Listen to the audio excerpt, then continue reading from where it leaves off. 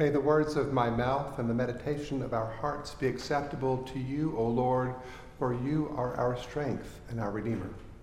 Amen. Good morning. My name is Ernest Graham. I'm a canon for regional ministry in the diocese, and I am so happy to be with you here today. And I thank Father Robert for inviting me to join you here today for our worship service. Years ago, many years ago, when I was first ordained as a priest, I served at a large church in Alexandria, Virginia, just right outside of Washington, D.C. And I remember the experience of walking around with the black shirt and the funny little thing that goes around our neck as I do it. If you haven't had this experience, it's a strange thing because all of a sudden, people respond to you very differently. Some people, you see them just move to the other side of the street and hold their head down and walk by. And others come up with you with just the all sorts of requests and experiences. So, there were the times when people would come up and they would begin to give you their confession. And I didn't even know their name yet. But I listened and I prayed for them. There were the people that would come and they would have requests for, could you help me with some money for some food? Or can you help me with my electricity bill? Or can you help me to get a hotel room for tonight? So people would cross the street to come and do that. There was one time when I was walking down the street and a guy comes up to me and he says to me, and he didn't ask me my name and he didn't tell me his name. He said, "Do you believe in women priests?" Now, at the time, I was working at a church with 4 women priests, and they were fabulous. And, part of me, I didn't know what to take of this question and where was he coming from and what did he mean behind it. But I went with my gut reaction was to say, believe in them. I work with them and they're wonderful. And he said, "Oh." And that was kind of the end of the conversation. He went on, I went on. But that encounter stuck with me. Even to this day. And I think about that encounter as I listen to the story of Jesus when he's being tested. There are moments when we are tested, and I think that person's question of me, in a sense, was a test. I don't know that I passed, but there was something there that I missed in that encounter. Now, what we see of Jesus in this experience is that Jesus is tested many times in his ministry. People come up with all sorts of questions, and they're very pointed in what they're trying to get out of him, and he rarely ever falls into their traps. But in today's gospel lesson, there's a lawyer. And when you read lawyer in the text, what it means is somebody who studies the scripture, because a lawyer was somebody who knew the law, the Torah, the law of God. So this is somebody that is very well versed in the scriptures.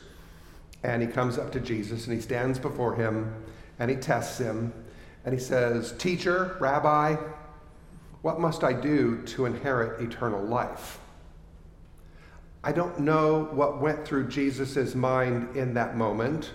I don't know if he had the instinct to be defensive in that moment, because it's so easy when somebody tests you and they're trying to get at you to become defensive and act back that way.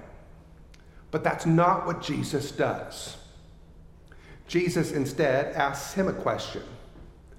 What do the scriptures say? Now, his response is not that surprising. It was a practice of rabbis and teachers of that day to respond to a question with another question. So that's not surprising. But at the same time, it also, I think, gives us an insight into the way Jesus interacts with people. And he says, What do the scriptures say? Now, the fantastic part about this story is this lawyer, this person who's well-versed in scriptures, says, well, you shall love the Lord your God with all your heart and with all your mind and with all your soul, and love your neighbor as yourself. That's a profound statement.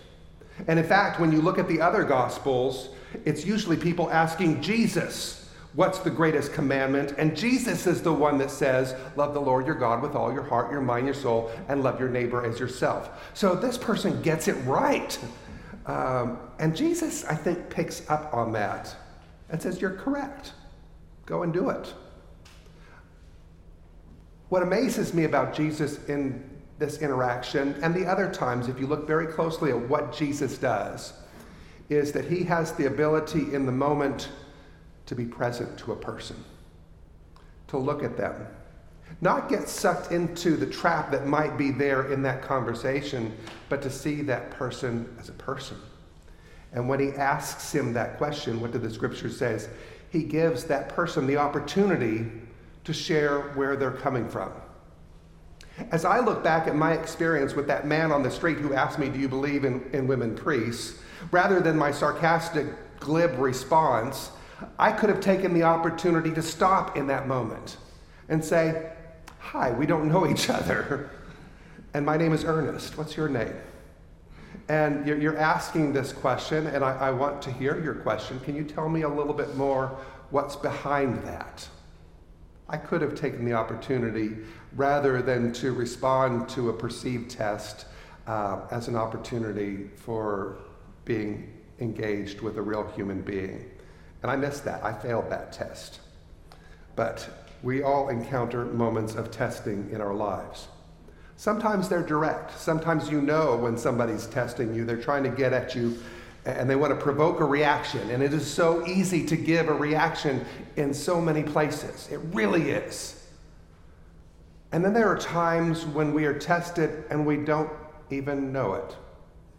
It's just part of the conversation as it emerges. I think of the experience of when you drive on a long trip with a child or a teenager. And you're listening to the music and time's going on, and at some point the teenager or child pops up with a question that just seems totally out of the blue. I remember a conversation with my son about drugs, and I wasn't aware of what was going on in his school, and so I blathered off about my idea of what you should or shouldn't do, and that was the end of the conversation. It stopped there. I think those moments when a child or a teenager shares something, and it may sound like a very directive statement or declarative statement, those are the moments that they're checking to see, are you listening to me? Is it safe to talk to you? We're tested in those moments. And so we need to listen in those moments to the question behind the question, between the expectations, and set aside what we think is going on in this conversation and be present to that person in the conversation.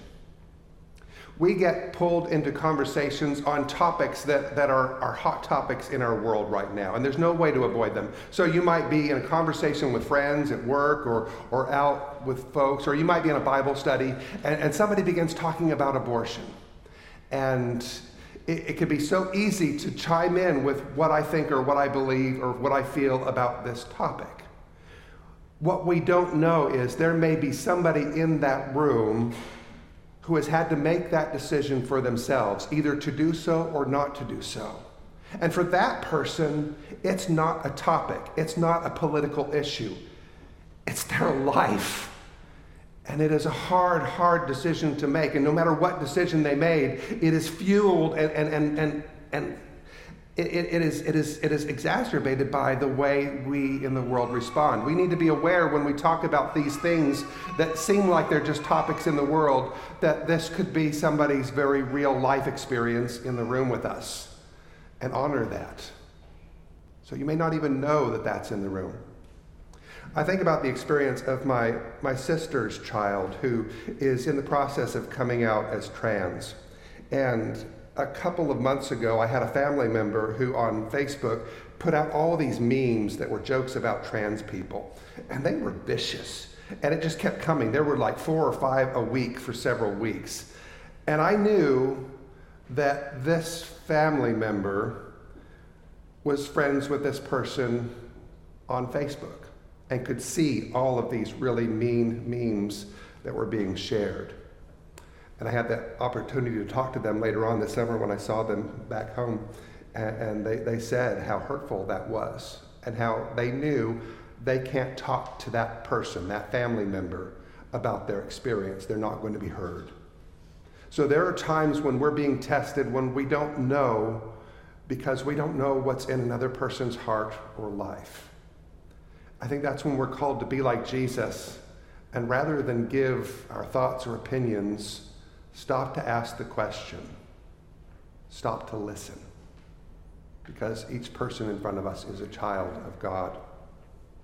The beautiful thing, the story about the gospel, is that the fact that Jesus didn't stop the conversation, the fact that he listened, created an open door for a very real conversation to happen.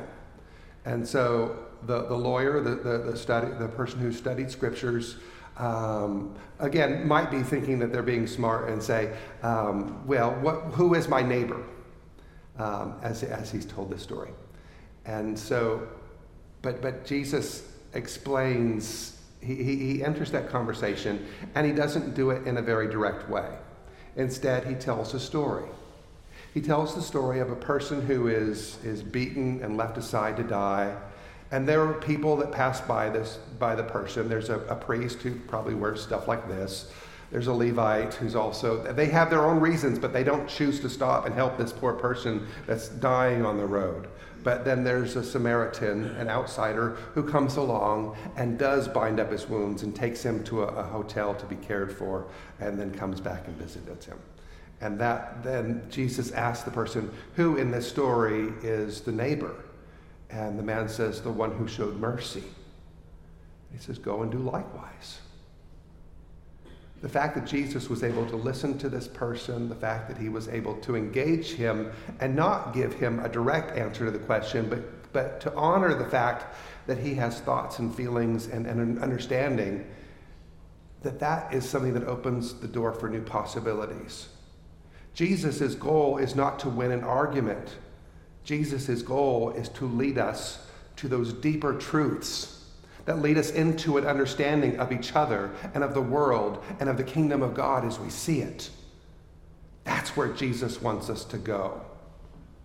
But the way to follow Jesus is to not go to that place of argument and confrontation, but to find ways around it. And we do that through seeing one another as human beings. And that's a hard thing to do, but that's where it is. When I think about this story, the temptation for me when you read this gospel lesson is to dive into that beautiful story of the Good Samaritan. And we're the one that calls him good. It's not in the scriptures. But it's so tempting to dive to that part of the story. But what I realized as I read it this week was that the story of how Jesus interacts with this person is itself a parable about what it means to be a neighbor.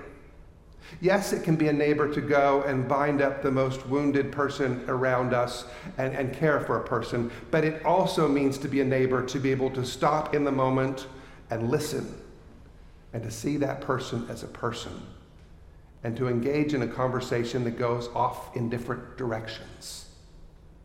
Jesus shows us what it means to be a neighbor by being one himself. And that's a gift for us. We live in a world where everything is so polarized.